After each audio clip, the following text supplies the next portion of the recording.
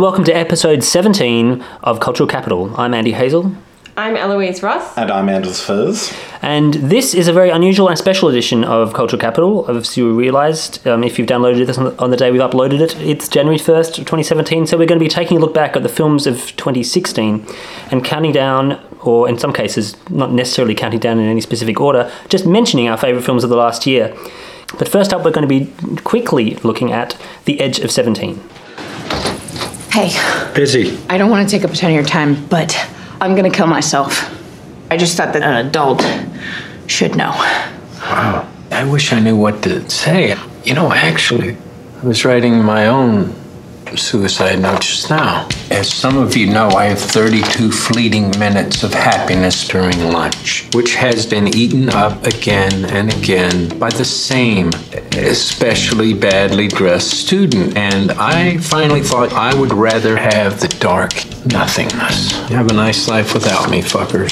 The new dramedy The Edge of 17 is the directorial debut of screenwriter Kelly Fremon Craig. The film stars Hailee Steinfeld as the 17-year-old Nadine, who as the film starts tells her classroom teacher, played by Woody Harrelson, that she's going to kill herself. Nadine has a single friend at school and seems to be constantly annoyed by everybody around her, including her family. As the film gets going, it covers sex and death and life from a teenager's perspective. Andy, did it speak to you? It did. I thought this was a really, really strong film.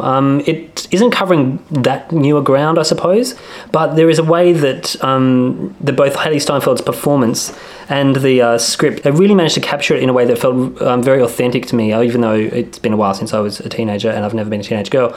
It manages to have this sort of gritty realism about it that isn't done in a British way. It doesn't really feel like it's the fairy tale way that most teen comedies or live movies about teenage girls have done, where they tend to immediately demark the territory of people in high school into jocks and nerds and punks and goths and all that sort of stuff for comic effect. It just feels very real. Like it's quite a complex environment. There's a lot of anxiety going on. There's a lot of misunderstandings. There's a lot of texting. The whole thing kind of pushes towards this emotional apex fairly early in the film when Hailee Steinfeld's character Nadine's best friend falls for her brother. And this pushes a lot of stuff to the fore and it kind of makes her feel alone for the first time. And that was done in this amazing way. I mean, the camera pretty much almost never leaves her face, and which is probably a good move when Hailee Steinfeld, is on the form that she is at the moment. I feel like she's going to be a really huge actor for the next few decades at least.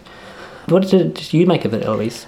I'm not sure about this movie. I think that what it is trying to do, it does really, really well, and it is going to find an audience. And I do think that it's great as a teen movie and will speak to a lot of people. But I feel like that there is an inherent problem because basically this is a quite authentic, as you say, representation of teenagerhood, and especially late teenagerhood when you're starting to get more independence. And it basically, the plot and is about Hailee Steinfeld's character, and she is a terror, basically. She's really selfish, she's self-involved, she is kind of depressed and lonely. She obviously has needs and desires, but she also manages to completely just get blindsided and not pay attention to anyone else's needs or desires. And in that, she's kind of this really horrible person. She's only 17, so you know that she's going to grow, but she's basically a representation of a horrible teenager. And I think that that's really interesting, but just in terms of having to spend an entire film with her is not great. I got quite sick of her, and I did come around, I liked her at the beginning, but as a character, she's really annoying and self-involved, and that's fine. That's what happens when you're a teenager. And obviously all of these, tiny problems become the world's worst problems, and you're the only one that's ever had them. But that's kind of where I find that my problem with this movie is that it's presenting something that's very realistic. I just don't know if it's really great kind of viewing material. for everyone. Yeah, see, I didn't mind because I did appreciate her being annoying, but I could kind of put this distance between it going, okay, that's just how she's going to be for a while. And she'd make these really kind of funny assertions, like, oh, I'm really into old films and old art, but there's never any evidence of her being interested beyond just saying the words, she thinks that's a cool thing to say to her teacher. Yeah, I really loved Woody Harrelson. Yeah, he's fun, he's very funny, very dry. Sometimes I think probably went a bit too far in kind of trying to create this rapport with his student, but it was very funny, and I really liked that relationship that they had on screen. Yeah, I also think this is interesting because it doesn't feel 100% new, but I think one of the important things to note is that it was produced by James L. Brooks, who has been really, really important for a lot of people who want to capture teenagerhood in a really interesting way. So he kind of shepherded the early careers of Cameron Crowe and Wes Anderson.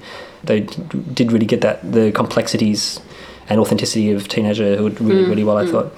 But yeah, I think I would definitely recommend this, even if you're not a teenage girl. I think there's enough here. It wasn't as funny as I was expecting because it is kind of marketed as a comedy, and there were a few good jokes, and some of those are in the trailer. The perpetual letdown of the dramedy. The kind of her relationship with her brother did annoy me a little bit as well. It was, sort of like that. Everyone has problems. Even people who appear perfect on the outside are not perfect, which is something that has been done, to death in movies and will continue to be done. Like, it's not a useless message. It's very important. But I did feel like it was a little bit slamming us over the head with that at the end. But the final ending was quite sweet for Nadine's character. So overall, it was a nice enough movie.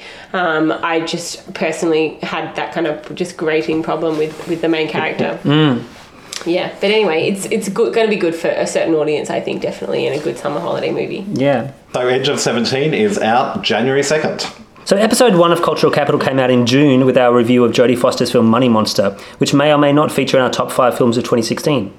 So obviously, being a fortnightly podcast that picks 2 or 3 films an episode, there's a lot that we miss out on. And so even if you don't like lists or you think ranking is ridiculous, this is one of the rare occasions we get to single out films for extra attention and recommendations. Anders, how do you feel about list making? Well, I'm not opposed to this the way that some people are. I think list making is very for discussing film and cultural products to a broad audience or to people who are not immersed in the film world. I think lists are a very useful way of packaging up insights and films for that kind of audience. I guess many problems arise, and they're very legitimate problems, I think, about, the nature of who composes lists, and oftentimes we omit certain filmmakers and certain films from lists because the people who are writing them are speaking from a place of great authority when, in fact, they haven't seen every movie that's ever been made in a year, because you can't. So, look, it's not an unqualified endorsement of list making, but I think the thing I love about lists is that some critics use them really well to talk about the year in culture and that kind of stuff in a really interesting way. So I think if a list is a scaffolding for a bigger sort of, to belabor this metaphor, a building of insight, then yes, I'm all for the list. But if you just have the scaffolding and the building is unmade, unconstructed, then I don't really see the point in it. Yeah, I agree with you. I mean, I think that definitely contextualizing and giving history, a meaning to lists is important. In the same way that being a film critic or offering a film review needs to kind of exist within a larger framework of what's going on in the world, what else is happening right now, and why this film is made, or what was happening when the film was made, and what other films this kind of operates within. So in that same way, in reviewing films and giving your opinion on films, you can't just do it without any further discussion. So list making is difficult for me, mostly because I just never really thought about it, and it's really hard to make decisions. And what if I've got 30 films that I really loved and can't cull any of them into some sort of top 5 or top 10?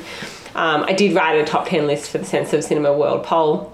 In addition to my 5 that you hear me talk about today, you'll see some others in that list. But I don't generally make lists. Just one quick reservation I have about lists is we get sort of caught up in this idea of recent the recent past being the only thing that matters, and so you're only talking about films that have come out in the last 12 months as if these are the only films that are worth talking about. And it's interesting when you look back on your list from a couple of years ago and you go, oh, what stood the test of time, what hasn't? And probably, in my case anyway, the what hasn't greatly outnumbers the what has. So first, I'll introduce our special guest, Ben Rigby, for his top 5 films of 2016. Yeah, look, it was a toss-up between I, Daniel Blake and American Honey. I think that Andrea Arnold is a really, really special director. I love the way she deals with metaphor through, like, animals. But Ken Loach, I think, just deserved it with what happened this year in particular, like Brexit, Trump. The difference between them was one's Trump's America and one is modern Britain. The parts of these countries that we don't really see, and they're not enjoyable to see. But I always get off on really depressing cinema. So, and also being a person who's been on welfare before and how it helped me so much through university, and then it reaches a point where, like, I'm lucky that I'm privileged enough to live in a place where I can call myself an actor, and I can be so lucky that I can be an artist somewhere. But there's people out there who actually have real problems, and when it really gets to the crunch and they need assistance, there's so many walls and things implemented to stop them from getting what they actually need. And in a country like Britain, which we see as so progressive, I guess, maybe not anymore, so progressive and forward and pretty wealthy, it's kind of shocking. But if a film with that kind of text makes you, cry for a character, it's obviously doing something right and changing the way that you think about the world that we live in. So personally, just following on from what we were saying earlier, I love lists and I agonise over every single slot that I give to a film, and spend far too long on chat forums that are populated by film nerds to hopefully get a better appreciation and understanding of films, and lists are something that they tend to agonise over similarly. So I quite like the way you can be as serious or as flippant as you like about them, because you can't take them as seriously and as stupidly as I do, but at the same time I know it's just so dumb to think that you can rank art. So this year I saw 72 eligible films, so there are obviously quite a lot that I missed out on. I haven't seen Childhood of a Leader or The Fits, and I'm yet to make it to Hunt for the Wilder People, even though that's entering its 20th something week at Cinema Nova, I think. It's a bit embarrassing. And all of those could quite possibly have made the list. So with that aside, my number 5 is a film that I think that a lot of people saw when it was released this year in March. It's the highest rated film of the year on Rotten Tomatoes, and it's only really grown more prescient as the year has progressed, and that film is Zootopia. Zootopia. A gleaming city where animals of all breeds, predator and prey alike, live together in peace and harmony. Hi, I'm Judy, your new neighbor. Yeah, well, we're loud. Don't expect us to apologize for it. ZPD's first rabbit officer, Judy Hopps. You ready to make the world a better place? So there are no shortage of films with beautifully rendered cartoon worlds populated by characters that provide witty commentary on pop culture. And Zootopia tells the story of an anthropomorphic rabbit called Judy Hopps, who wants to be a police officer. And she has a friendship with a con artist, Fox, in the city of Zootopia, where this has never happened before. So the pair soon get drawn to this very noirish story of disappearing predator animals and government corruption. And Zootopia explores racism, prejudice, discrimination, media responsibility, and interspecies tolerance in a way that feels almost subversive by the end of the year, which is quite weird. Did either of you see this? No, but you've definitely given me indications that it's one of your favourite films of the year. You've seen it twice, I think. Mm-hmm. So, yeah, it's definitely been on my radar. I have not seen it, though. Oh. Highest ranking on Rotten Tomatoes. That's very fascinating. It is, because there says something about. Yeah, it's really. They could never have known, because they spent years and years working on this film, and it's just become this really quite profound story now. Even though it's very, very cute, and it's pretty funny, and there's all sorts of gags going on in the backgrounds of scenes as well. But it's also just got this great the noirish story at the centre is really interesting. Like, so many films tend to take nods to classics like Chinatown in Rango and stuff like that, but this really felt like it was something new and different. Cool. Definitely recommended. Well, my number 5 film is Embrace of the Serpent, Colombian filmmaker Churriguera's film. I thought this was a stunningly crafted and quite emotionally moving exploration of the impact of colonialism. It's sort of a road movie that uses the Amazon River as its highway, shot for the vast majority of its running time in black and white, and structured around two separate stories. So each story follows the Amazonian protagonist, Karen McCarthy, as he travels with two Western scientists along the same stretch of river 30 years apart. And I think that sort of decision to juxtapose two stories is really clever, both based on separate European scientists' diaries. So it's sort of like an adaptation in a weird way, which is very interesting. Yeah, so this creative decision allows us to sort of see the devastating impact the early 20th century had on this part of the world. And particularly resonant for me was his depiction of the inhabitants of the Spanish Catholic mission. And we sort of see them in the first story. It's sort of this established mission with the local priests looking after kids and stuff. And then in the second story, everyone there's gone sort of completely mad in a very sort of Apocalypse Now style frenzy of violence and craziness out in the middle of the wilderness. But yeah, wonderful, beguiling film. Really sort of stayed with me in a way that few other new releases have. I've just watched that recently as well, and I totally agree. I think it's a stunning, really unusual film.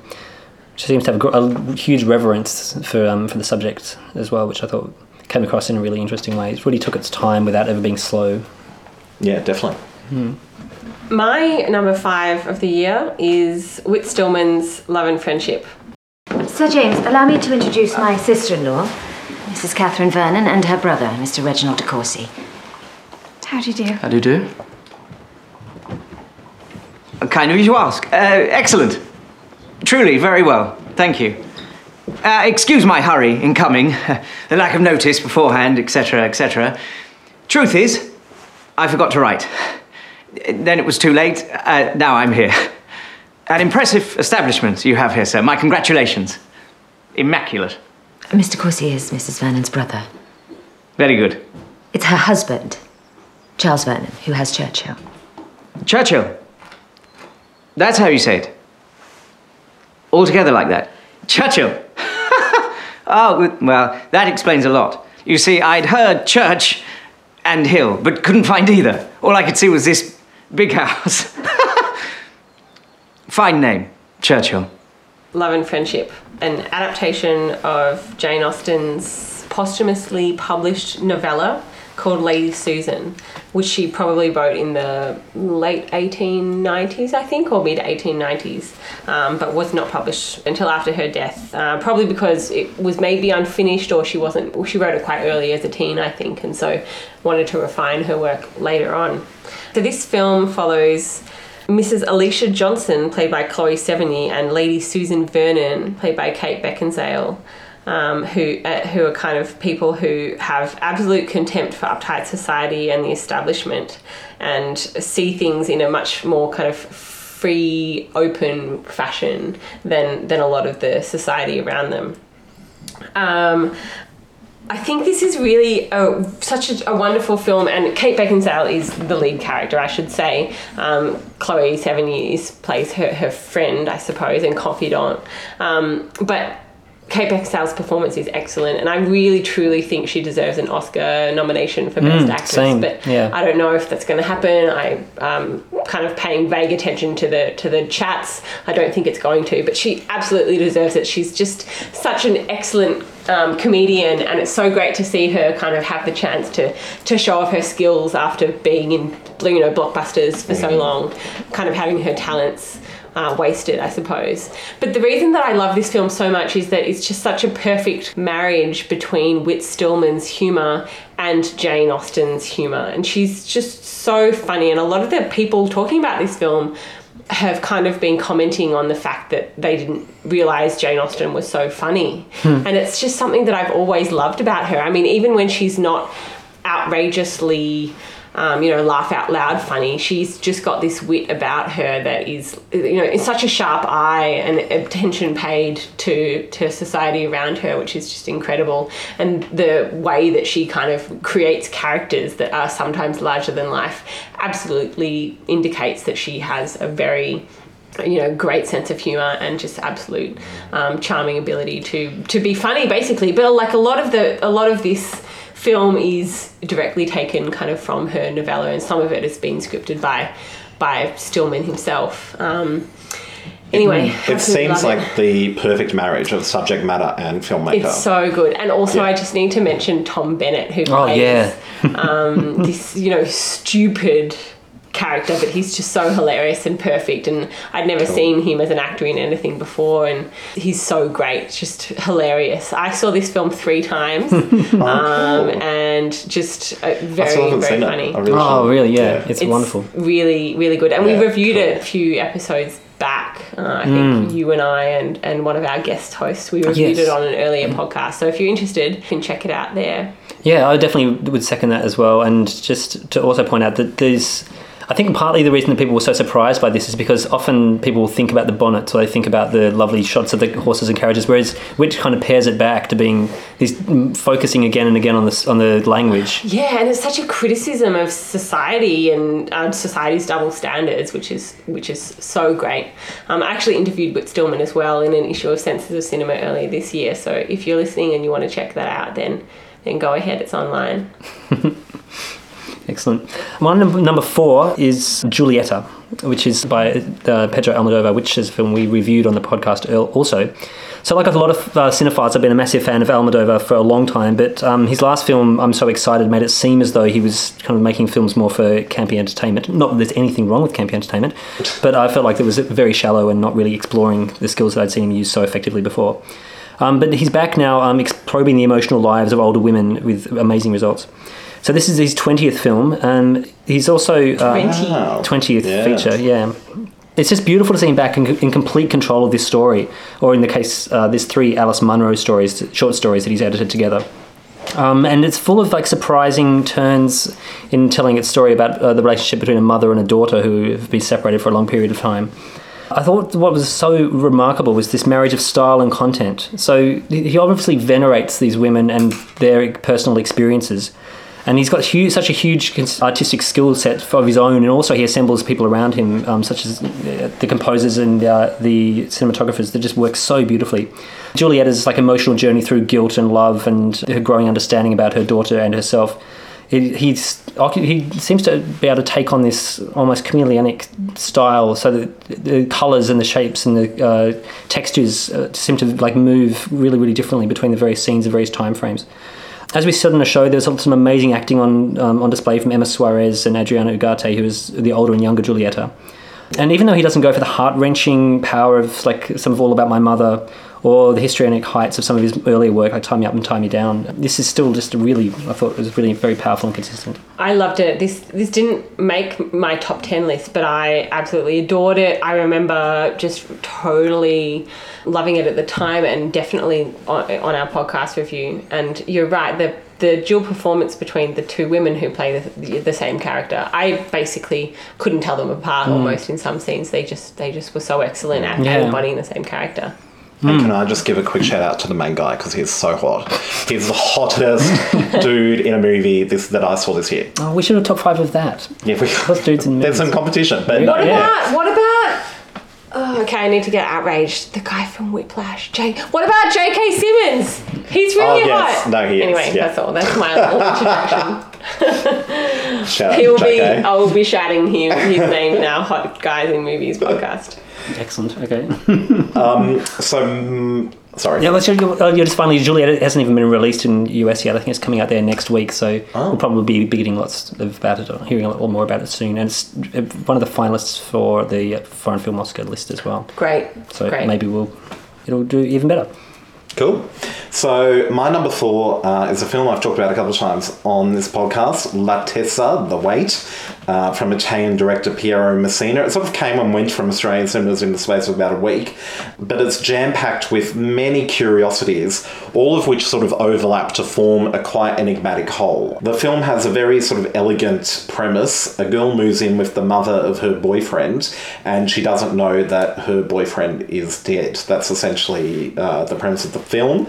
I guess how willing you are to go along with this conceit will determine to a large extent your enjoyment of this film, because there are a few moments where it's like, come on, surely by now you must realise that your boyfriend is dead. However, I think there's a lot to love about this film. It's told in a visually quite beautiful way. Lots of, lovely shots of Juliette Binoche's illuminated grief face surrounded by darkness while she's on the phone. There's sort of floating pink Lilo in a few scenes around the dilapidated house. And oddly, Piero Messina seems to have set this film in the very recent past. So characters have block phones and there's sort of those, bright, colourful iMac computers in a couple of rooms. So it's like this odd, disjointed film sort of set in an unknowable kind of place at an unknowable time. I want to give 2 brief shout-outs to the opening credits, which are very sort of tonally and visually distinct from the rest of the film. They sort of track across an airport. You see silhouetted figures on a travelator all set to a song by the XX. And then there's a knockout dance scene set to Leonard Cohen, Waiting for the Miracle. And both of those scenes I thought were standout sequences from films that I'd seen this year. Yeah, I want to support you on that. Those 2 scenes, I did like that movie a lot. It did kind of slip out of my memory though, because I didn't latch onto it, I guess, as strongly as you. But those 2 scenes are incredible. Just really very well done and kind of holding the tone of the film really interestingly. And I think, what more do you want from a film than 2 standout scenes? A lot of movies won't give you that. Yeah. So, yeah. Eloise, what's next for you? So my next film in my favourite films of 2016 list is The Fits, Anna Rose Holman's debut feature fiction film. So this is a film kind of about an 11-year-old girl, a tomboy named Tony, living in Cincinnati, and so she's on the boxing team with her older brother, and then there's this incredible moment where she just kind of glimpses or goes and kind of seeks out to look at this girl's dance team. It's drill dance. It's this particular style of dance, amongst school-aged children in the United States. And so she's looking kind of longingly at these girls, and even though she is kind of on side with her brother, you see her decide that she wants to become a dancer. And so it's this incredible journey of this 11-year-old girl who is very talented and really excellent at boxing and really fit and really determined, but you just kind of see her struggling to be a dancer and trying to coordinate herself and failing and feeling kind of uncomfortable. And then it's, if you're not familiar with the premise of the film, it's about her experience and her trying to fit in amongst her friends, I suppose, or her peers. And then this very strange virus type of thing starts to come over and affect the girls in the team. If some people get the fits, basically they start fitting on the floor and have to be taken to hospital, and it's like this 24-hour bug kind of thing, and then they come back. Some people see it as a metaphor for menstruation and moving into girlhood and teenagehood, but I really feel like it's just really interestingly has another kind of meaning of just simply trying to fit in and whether or not, kind of exploring how a young girl can move forth in the world. Obviously, the plot is really special, and the performance by Royalty Hightower, who plays this 11-year-old girl, is excellent. It was her first acting performance as well, and she's actually a trained dancer, a very good one. So she was acting very well and being really in control of her body in those scenes where she couldn't dance. But it's excellent. The cinematography is so great, so beautiful. There's a lot of close-ups, a lot of stuff, framing her body moving and framing other people's bodies moving in the ways that they're, professionally trained to do.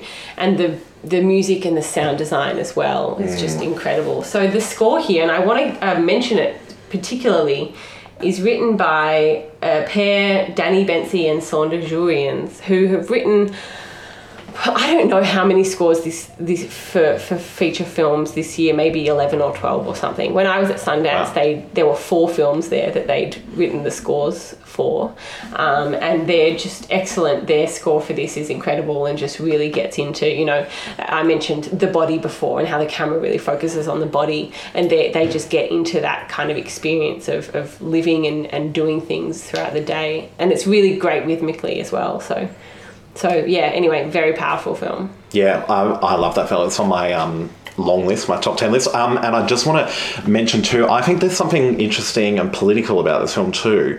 It's set in like this predominantly African-American community in a sort of a community centre that seems very sealed off from the outside world, at least the way it's filmed, the way it's shot. Most of it's set within the confines of this community centre, and the authorities sort of don't really do much in the way of, they come in and they sort of have a whole class meeting, and then they tell people, I think, oh, don't drink the water, and they don't respond to this incident of the fits I don't know if it's necessarily political, though. I just feel like it's a film that is, Anna Rose Holmer has chosen to make this film about the experience of being a child and from the perspective of being a child, and that's what I found so, I really loved that there was almost no adult interference or perspective in the film. That's what I felt was really important about it. Oh, yeah, sure. No, I totally agree with that. I don't know. It's an interesting case study in one community appearing on screen, I guess, that you don't often see in film, really, that we get over here anyway, Yeah, which is why it's such a great film. Yeah. Morning, Donnie. Everything okay? No, not really.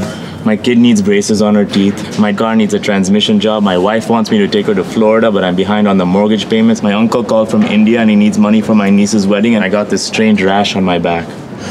How about you? I'm okay. Ready to roll, Patterson? Yeah. So, disclaimer, I really don't like best of year lists. I don't like ranking films because I feel really uncomfortable about the idea of ranking art. But I do generally often come out of a year with a film that I liked more than others, or at least I come back to a lot. And for this year, my favourite film of the year is Paterson, which is Jim Jarmusch's film starring Adam Driver as a poet bus driver with Golshifteh Farahani as his partner Laura, and they have an irascible dog called Marvin. And it's such a beautiful small film. It's a small film about small things and everyday life, and I think lives that don't normally get put on screen because they're not viewed as interesting. Working class lives in particular are generally not considered interesting on film unless we're glorying in how terrible working class lives are. And as someone from a working class background, I think that's shithouse.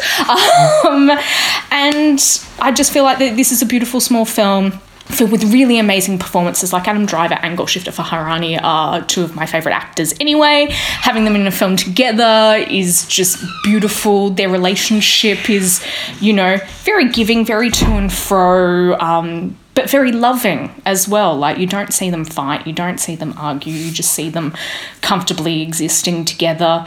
I enjoy the dog. I do love a film with a dog. But it's just one of those things where you kind of, when I first heard this film was announced, I kind of jokingly said to a lot of friends, oh, look, Jim Jarmusch has made a movie just for me.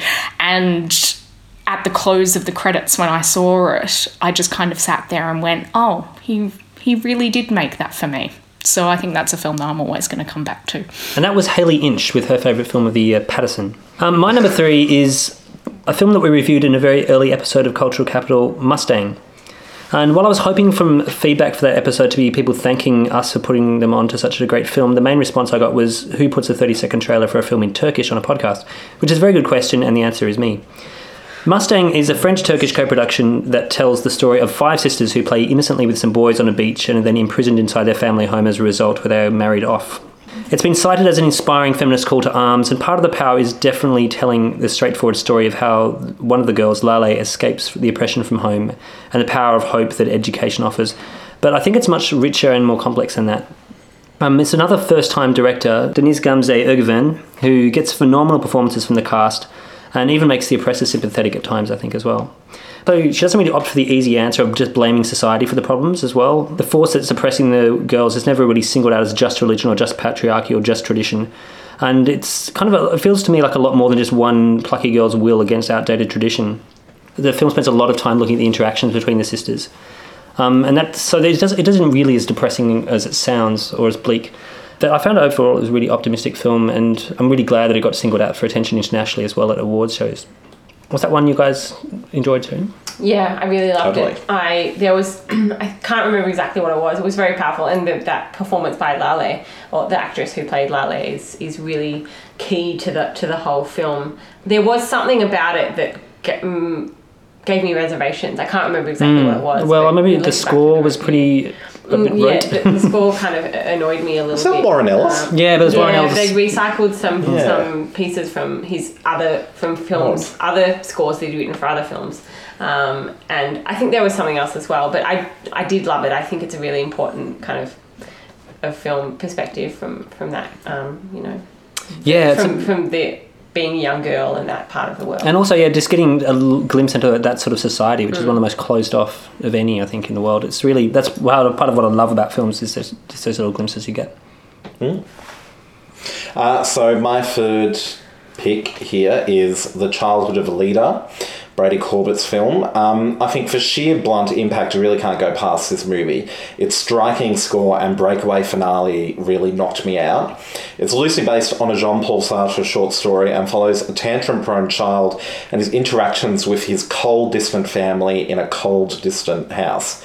And then the child goes on to become a fascist leader in the future. And this is his childhood on screen. Most disturbingly, I think, given the current political climate in which we're all in, this movie ascribes a sort of sense of inevitability to the events it depicts. There's sort of a collision here of history, politics, and one man's damaged psychology, and it's unstoppable. There's nothing you can really do about it. It's as if it's sort of fated to play out, this collision.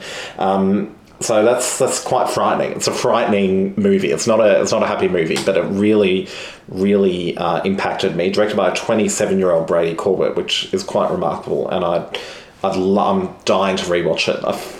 Someone told me it may be getting a release next year. I hope it does, because it demands to be seen in a cinema, because the Scott Walker score is just really, it's sort of visceral, really visceral film. Yeah, that's one of the really key reasons I want to watch it. His scoring for Polar X and some other works he's done is phenomenal. Yeah, cool. And just really, really assured, confident filmmaking, wonderful sort of directorial choices, camera choices, good acting. It's just all guns blazing kind of stuff. But yeah, scary. Is it hermetic? Does it take place just in the... the vast majority of it does, yes. And then there's a prologue and epilogue that are outside of it. Right. Yeah. Yeah, sounds fascinating. Yeah, it's cool. Great. So my number 3, and this is a film that might move higher up on my list when I've had more of a chance to think about it. But I've put it at number 3 because I was just so stunned by it. And I know it's a film that we all maybe want to talk about, so we can chat about it a little bit. Now, I don't know, this film will be released in Australia on January 12th, but it did get a release in the US in December, and we've all seen it in December. It's Jackie. People like to believe in fairy tales. You ready? Of course.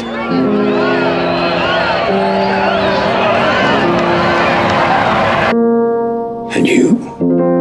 I believe that the characters we read about on the page end up being more real than the men who stand beside us.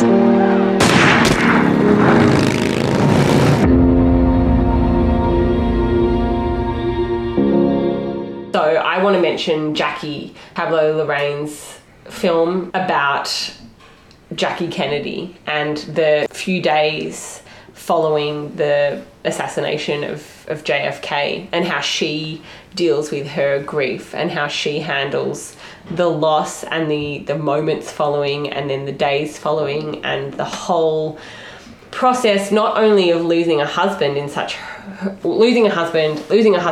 horrific circumstances, and also having to deal with the fact that he was the president of the United States. And she, I think at one point she says this really, it's heartbreaking. It's obvious, but it's heartbreaking. She says, I'm not the first lady anymore, but she still has to behave like a first lady in these official process of the funeral and accepting the death of the president. And it's a film that I wasn't really necessarily sold on going even in the first kind of 20 minutes. I wasn't really fully into it, but the way that Natalie Portman gives a really astounding performance as Jackie Kennedy, I think it's just really excellent.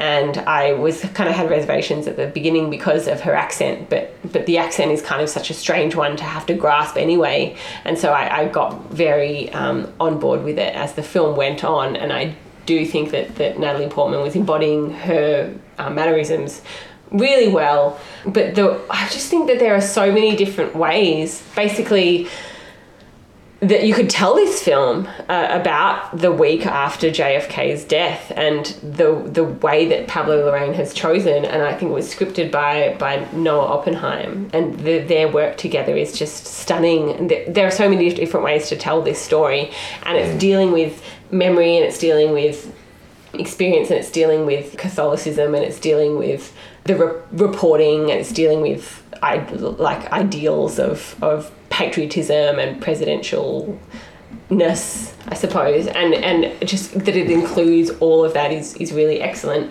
I think it's a really interesting, as a classic ode to a classic era, basically, one that is so mythologized in our culture, and I think that the film kind of purports to further mythologize this period, but also deconstructs the mythologies of that time in the way that the whole idea of memory and grief is presented. Yeah. Anyway, and the score by Mica Levi is really excellent. Mica Levi?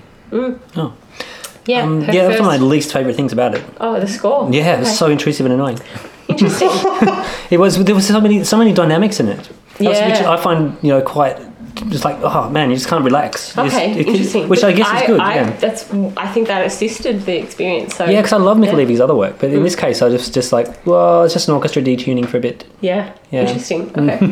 But no, it is fascinating because I thought Portman was amazing in this film, and yeah, there was just the control and the way that she's only really defined by her response to her environment constantly. So you never get any backstory really. It's just her like, I need to do something now. I need to stay in control, and I need to.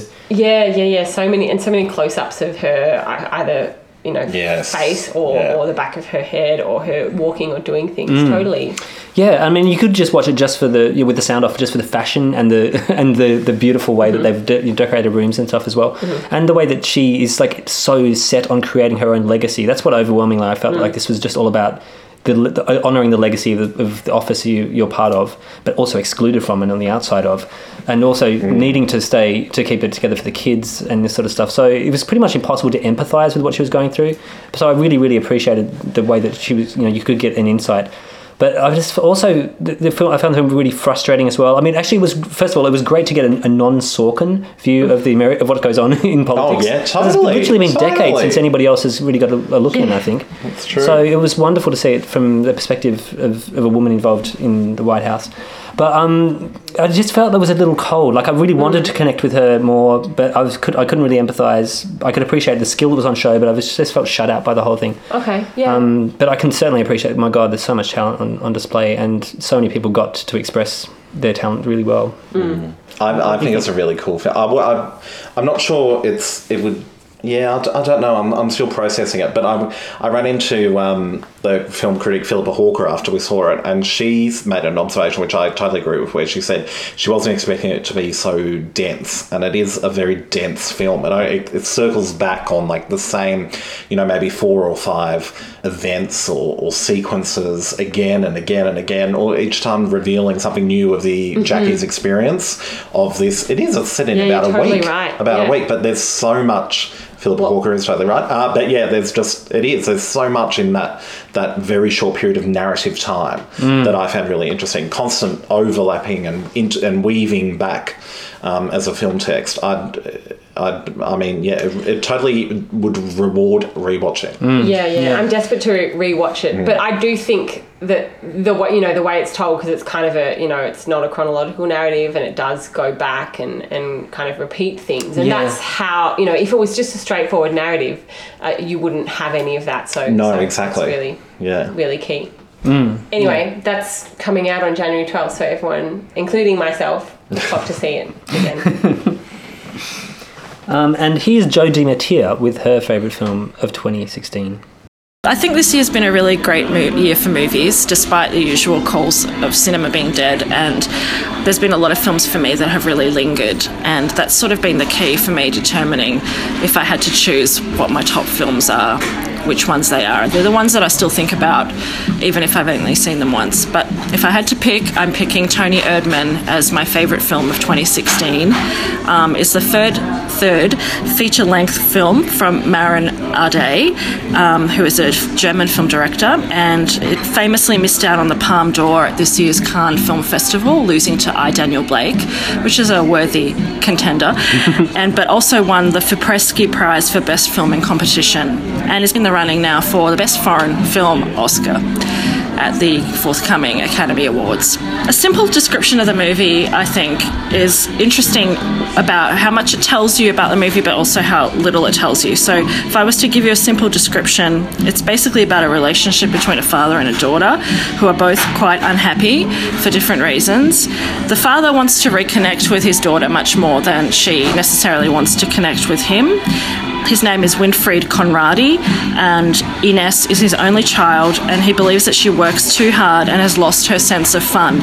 So he goes about trying to re-establish a bond with her through a series of escalating practical jokes, and many of them that are performed by his alter ego, Toni Erdmann.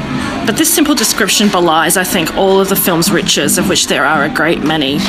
You've probably heard Toni Erdmann is a very funny film, and it is. And without giving away too much about it, there's a couple of scenes in this film that are among the most uniquely comedic scenes I've ever seen in any movie. And the element of surprise in this film is really strong. So it's really, I think, important, if you've seen it, don't tell your friends about when these funny scenes are coming. I recently saw the film for the second time, and the impact of the humour is only slightly diminished. I mean, they're still funny, and I still laughed probably amongst the loudest in the cinema, but the element of surprise, the fact that you don't know these things are about to happen, is part of what makes them so special. But Toni Erdmann is not just a comedy, it's also a very moving film for me personally. For all of those laughs, there's also a great gentility and sadness to it. And I think that's ultimately because it's a deeply humanist film. It's very empathetic, highly perceptive about human relationships, and very smart, and it takes its time to tell its story. So it is one of those movies you might hear people say when they walk out, oh, that was long. I think it's 162 minutes precisely from memory, but there's not a wasted shot in this entire film, and the payoff by the conclusion is pretty powerful. I love Toni Erdmann also because it's a film that's full of ideas. You're entertained, but you're also really provoked by this film, and it's a film about family. It's a film about the spectre of death, which is kind of hanging over it from beginning to end, and that came out a lot more for me actually in my second experience with it. It's a film possibly also about depression, two very unhappy people trying to find some sense of peace, and ultimately it's a film about what it means to be human. And there's a very key scene between father and daughter where he sort of asks her whether she actually is human, and then sort of sets about trying to show her what it takes to be a good person. So the film is really, I think, about how to rehumanise relationships within an increasingly dehumanised world. Ines works in a corporation that basically where they're outsourcing the job of sacking workers en masse, and so there's this kind of sense that the corporation has become this kind of dehumanising system that kind of crushes you and corrupts you. And also there's the very specifics of her being a woman in that environment where she's taken seriously, but also seems to be taken more seriously in certain scenes when she's got a man beside her, even if it's just her shambolic father. So it's a movie about big questions, but it's also a very intimate film, I think, about very personal and private struggles. And it has a beautiful open ending that I think will linger with you. It certainly lingered with me, and I will definitely probably see it a third time. And Toni Erdmann, I think, is a film that we can all agree. Yes, wonderful. I was lucky enough to go to a screening of it last week or a few weeks ago, and I'm very lucky to have seen it in this year. I love it. Yeah. I found it was in my top 10 because it's so good at emotionally moving me and also making me laugh out loud, which very few films manage to do for me. So by that alone, I think it's really good and very clever in its and perceptive in its exploration of the hyper bourgeois expat class in Bucharest. Like it's really funny how dumb all of these people are. There's and scary how these very powerful sort of idiotic corporate people are. Like he minds the humour in their social milieu, which I really liked. Yeah. Coincidentally, like Mustang, my number 3, my number 2 is another film about a young woman responding with fierceness and creativity to the threat of an arranged marriage. Much like you have interest in kids being sadistic when they're being precocious, I seem to have this 2016 obsession with girls being married off at a young age. So Sunita is a documentary about a 14-year-old girl called Sunita who's an Afghani rapper and an illegal immigrant living in Iran. The director Roxar Gamagami, much like my favourite film of 2014, The Act of Killing, this feels like a documentary that almost rearranges what you know about documentary filmmaking.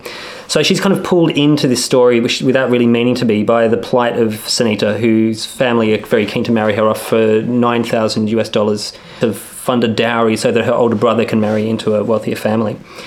At the same time, Sunita is loosely plugged into Western pop culture and is obsessed with Rihanna and rap. And so instead of rapping about bling and about sex and stuff like that, she's basically writes these raps about the fear of being married off, the plight of being a young girl in such an oppressive society. I think barely anybody has actually seen this film, but it's pretty much got 5-star reviews everywhere it's been reviewed, and it's up for a Golden Globe for Best Documentary as well. Mainly the whole film, I felt like, kind of hinges on this scene in which Sunita is begging Roxara to buy her, or to at least give her a little more time of freedom before she has to go back to Afghanistan and then be married into this family. And the film was shot over 5 years and it ends up taking all these really unusual twists. Roxara is camera is there to capture her face when she's at school. She goes to a school, but she has to clean the school as well because she's not, being illegal. She can't really afford to go there like everybody else. And there's a scene in which she has to recreate this her most horrific memory. Her teacher kind of asks these kids to do this, and she recreates this scene using her classmates about the time their family was stopped by the Taliban, and it just becomes this harrowing experience. But then 10 minutes later, she's kind of busting these great moves and rapping with obvious skill. And also when she makes a music video, it's one of the most amazing music videos I've seen in years as well. So that's a film that, if you do get a chance to see it, I highly recommend. Cool. And that's Sunita. So my number 2 is Luca Guadagnino's A Bigger Splash, which I think I'm looking forward to a discussion about this film because I know some people don't like it. But anyway, I found it to be a complex elegy to the European rich and fabulous. It's positively overflowing with glamour both on screen, in the form of, say, like the sunglasses that Tilda Swinton wears, and off screen. The way he sort of captures all of this with his camera is quite remarkable. The way it sort of crash zooms across parties, that kind of stuff. What I found particularly interesting about A Bigger Splash is that Guadagnino's not just lionising these fabulous displays of wealth and sort of decadent, liberal, artistic living. Basically, he follows a group of fun-loving artistes on an Italian island as they're sort of summering there, and then Ralph Fiennes shows up as this sort of hard-partying ex-boyfriend of Tilda Swinton's character and sort of wreaks havoc, and they sort of party and do drugs and drama ensues. But what I find really interesting is that there's sort of like quite a bitter undertone to all of this sort of fabulosity happening on screen. In the form of the European sort of refugee crisis of 2015. It begins, you sort of get glimpses of it through news broadcasts and things, but it's not really until the end of the film that it sort of explodes into the main storyline. And the film morphs then into quite a strong, I thought, critique of these characters. They're hypocrites, ultimately, and I think for coveting their lifestyles, we are too. What did you people think? Have you seen it? Yeah, I did. I saw this film twice at the cinema. I really loved it a lot. It is a bit silly, and I didn't love it as much as I had anticipated that I would, because I Am Love, Luca Guadagnino's earlier film, is still one of my absolute favourites. And yes, so I really got into the energy of this film. I loved the I love the soundtrack. I love the way that he used music with his, cinematography and with the movements of the characters on screen and everything. Anyway, I just want to mention I read this hilarious, kind of ridiculous article in The Guardian, and it was like films that have disappointed us in 2016. And one of them, I don't know who wrote it, but I just found it so ridiculous. It was like A Bigger Splash was a disappointment because it introduced this idea of the refugee crisis but didn't focus on any of the refugees and just kind of used it superficially. And I was like, well, that's ridiculous for one thing, because it was never what his goal was in the film. Well, I mean, maybe he was exploiting them by suggesting that these characters also were hypocrites about about that whole idea. But anyway, I just thought it was a ridiculous article and just completely missed the point of the film. Yeah. Yes. Well, I think so too. But I thought it was really key and really interesting and intriguing the way that he didn't kind of comment in any of the dialogue on this crisis that was occurring and on the people that were kind of around them. And that was really one of the most interesting things about the film to me. Yeah. And the, most lasting, kind of to make you kind of keep thinking. So. Yeah, totally. And I think, I don't want to get into a spoiler conversation, but I love to spoil films because it's the only way you can talk about them. But totally. I think the ending, you're clear of his point of view, I think, by the end, or at least you're clearer than perhaps you were at the start of the film. Yeah. Is what I'll say. While trying to not spoil anything.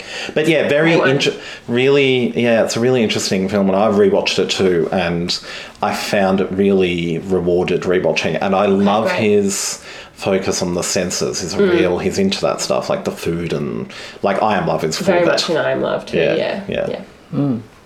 Great. Okay. My number 2, and I'm struggling with these, which one I should put as number 1 or which one I should put as number 2. But I'm just going to go with number 2 being Certain Women by Kelly Reichardt.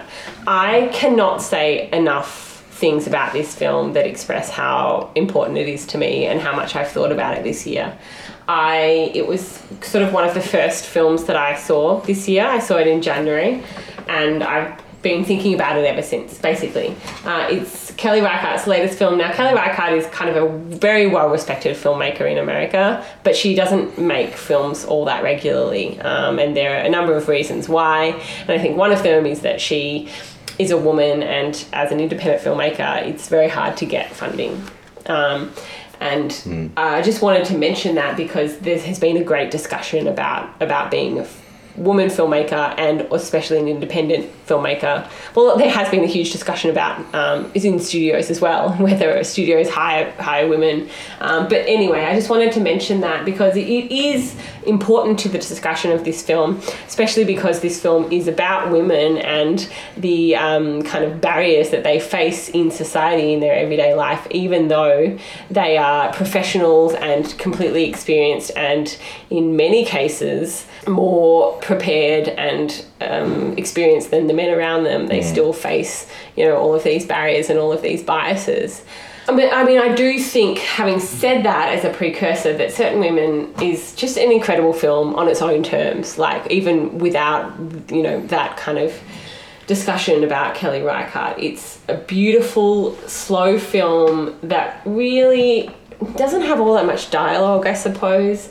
It's a film that really cherishes pauses, spaces, and silences. It opens in silence. It's a kind of a triptych narrative with 3 stories that kind of focus on 4 women, and the stories are broken apart by silences, basically, rather than having an intertitle saying I'm moving into the next story. It just kind of is something that the soundtrack kind of fades out, and that's what punctuates it. The overlapping.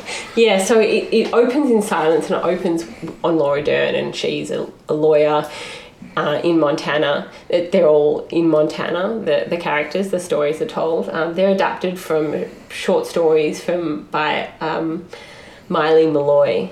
Anyway, they're really beautiful stories as well. So the first story is focused on Laura Dern. The second is on Michelle Williams, and her struggles kind of with her angry teenage daughter and her husband who with whom she has a difficult relationship. The third story is Kristen Stewart and Lily Gladstone, and it's this incredibly rich portrait of two women who might be attracted to each other, but neither has the emotional capacity to express what they may or may not feel, and can't read the other person, because basically that's what life is like. Life is really difficult, and it's really hard to know someone else, especially if you know, as Lily Gladstone's character is a ranch hand in the middle of Montana, and you don't get all that much contact with other people. And so I just find it's this really incredible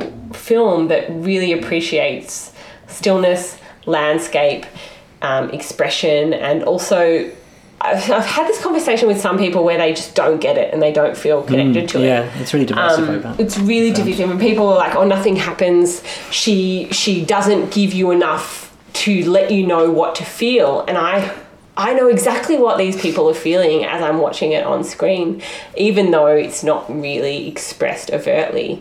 I just somehow, perhaps it's lived experience, but I can completely connect with them, and I love that Kelly Reichardt has written these stories. Some of them have a lot of similarities to the Malloy short stories, which I read, but has presented these stories in a very almost poetic and literary way, but also very cinematic, where she doesn't have to really over-explain things and still gets her point across. Most of the time I didn't know what they were feeling, and I absolutely loved that. Okay. Because like with the silences and the often faces, I found it a little difficult to read at times. I just love being drawn in. Yeah, well, it's absolutely that too. Perhaps I was sweeping in my praise, because there are times where you maybe don't know what they're feeling, and that is really key as well. And especially in the final part with Lily Gladstone and Kristen Stewart, that's very key. That you just don't know what either of them are feeling, and it's so painful. Anyway, that was a super important film for me this year. Absolutely, loved it too. So my number one is Makoto Shinkai's Japanese anime Your Name. This, of all the films I saw this year, including a lot of the older films I saw, was one of the most ambitious and emotionally rich and beautifully rendered and unexpected films. It opens with a series of scenes depicting a comet falling, which then passes over this small Japanese town. Your Name then becomes this film about two teenagers, Mitsuha, a girl who lives in a village and in the village, and a boy called Taki who lives in Tokyo, who swap bodies with no idea why or how this is happening.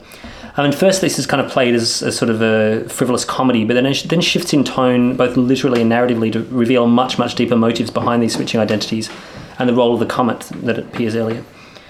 So one quality that's almost always mentioned in reviews of wide-release animated films is the quality of the animation, because each animated film kind of acts as a measure or a milestone of computer technology. So Zootopia depicted animals with 2.8 million individual hairs, an extraordinary detail.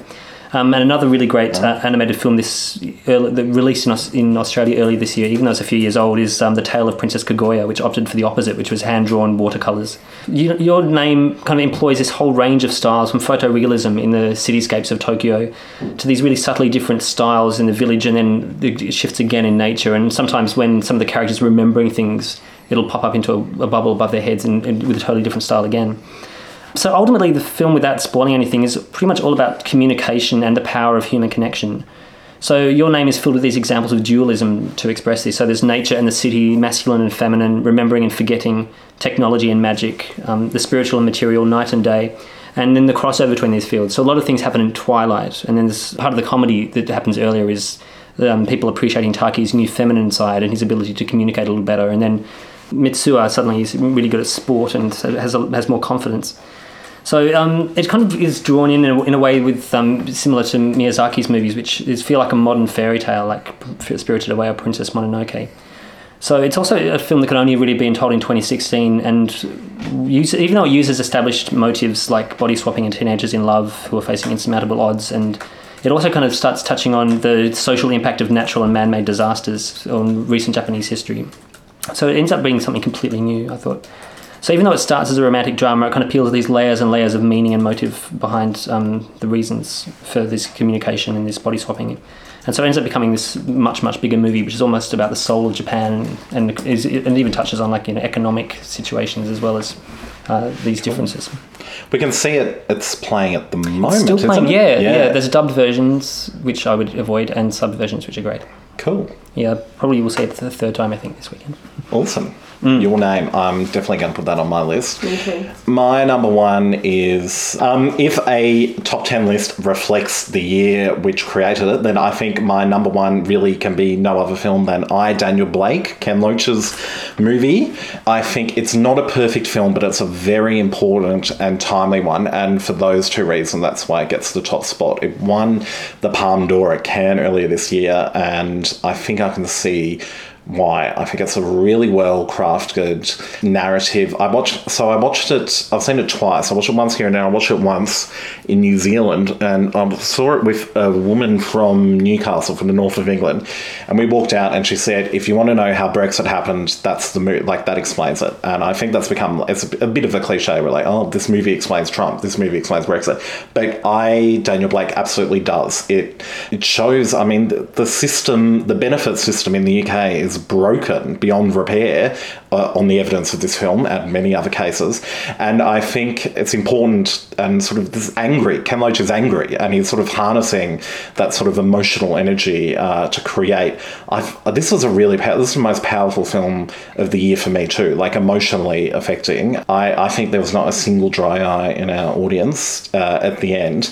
And I also want to say the most sort of illustrative example of how powerful this film is, I think, is that in the UK now, there are cases of people spray painting I, Daniel Blake, as the character does, on their local job centres, their local equivalent of Centrelink offices, letting out their frustration in the way that the main character in this film lets out his frustration. And I think there's no greater demonstration of the power of cinema in a particular way to harness a particular mood and to be used for potential political purposes in a way that it really needs to. It really, I think that says it all. And it did, while I was watching it, I went, why, it felt as if this was the only story that needed to be being told at that particular time. I thought every other movie that I've seen this year just fades into insignificance compared to this when I was watching it at the time. So I think that is why. I think if there's one scene that you can carry away from 2016, it's the soup kitchen scene. Oh yeah, that's which I'd heard about months before I'd seen this film, and I was like, okay, I can tell it's coming up now. I can see what's far. Oh my god, yeah, it was breathtaking. It was just astonishing. Yeah, the acting is incredible. I mean, the main guy's a comedian. It's very it's unpretentious acting. It's really.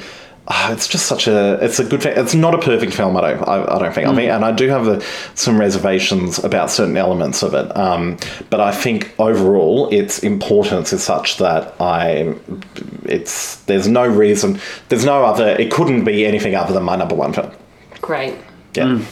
Yeah, brilliant choice. My number one is one that's already been discussed on this podcast today, so I won't go into it too far. Embrace of the Serpent, Shiro Guerrera's film. Cool. It's actually interesting that you mentioned it was mostly black and white, which it is, apart from this several minute crazy psychedelic sequence, towards the very, very end. And I'm kind of wondering why that was there, and I wonder if it's some sort of link to the two kind of botanists that are going down the Amazon are looking for this. Well, it's fictional, but in the film it has this quality, this plant called the Yacruna, and it's meant to have medicinal properties. And I wonder whether it was some kind of, that was meant to be medicinal, but also it's hallucinogenic. Yes, yeah, hallucinogenic. And so that was really interesting that you just mentioned that. I completely forgotten it, but I just have such a great memory of the black and white cinematography in this. I feel like the cinema that we saw it in did not do any justice to it. It looked like the digital transfer was really poor, but the It was shot on 35mm in the Amazon, and I've read some stuff by the director, you know, why did you lug these huge cameras into the Amazon? Digital would have been so much easier. And he just talked about the heat of the jungle and that digital cameras can't stand the heat that much, and that 35mm is just, you know, kind of a better format for that and more sturdy. Which is great to hear someone kind of doing that. And I also have this memory of him saying that he shot in black and white because he said that there's too many shades of green in the Amazon and they can't be fairly represented by a camera, and so by using black and white he's just persisting with this idea of this mythology of the Amazon, that it's not something that can be captured, and that it's something that has to be represented via a story. And this is very much a film that is a story, and that is really key to this film working. And I just love that so much. I loved the score by Nazgul Linares. I obsessed over the score, and I ended up finding it on Spotify and listening to it for days after I'd seen the film. So that was really special. And I think as well, you know, it's this really interesting commentary on, you know, the selfish interference of man into habitat, nature, landscape, because there is this crazy sequence in the weird Catholic the missionary, which is a very interesting. Maybe that sequence was the only part of the film which I thought was maybe too much and maybe a little bit misdirected, but it was doing, you know, kind of key things, just really getting the point across that this is someone's home that was destroyed by white man, basically. Anyway, such an incredible film, and I think, I mean, I put it there because it's unlike anything that I've ever seen, and it's unlike anything that I would have ever expected to have seen in 2016, and it's just so unusual, and I really was not looking forward to it, and then I remember I saw it with you, Anders, and we were both just stunned. We both went, it was 9:30 in the morning, midweek. We were like, oh my God. But it just, you know, 2 hours and 5 minutes, it was just, you know, I'd do it again in a heartbeat, so. Absolutely. Yeah, excellent. I really love that too. Just missed out on my top 5. Well, thank you very much for making it to the end of episode 17 of Cultural Capital. We will be back shortly, perhaps not as in the time you're expecting, because various members are in various parts of the world and Skype connections can be a bit sketchy we'll sometimes. See how we go. We'll try and get another ep out soon, but just stay tuned to our Twitter and Facebook. We can find us on Twitter at the Cult Cap Pod, or on Facebook at Cultural Capital Podcast, and just stay tuned there and you'll know when our next episode is coming out. Or you can send us an email at culturalcapitalpodcast@gmail.com. Oh yes, and we might read it out on the next podcast. Yes, we love emails. Great. Yes, and feel free to rate or review us. We will definitely send presents your way if you let us know. Thank you.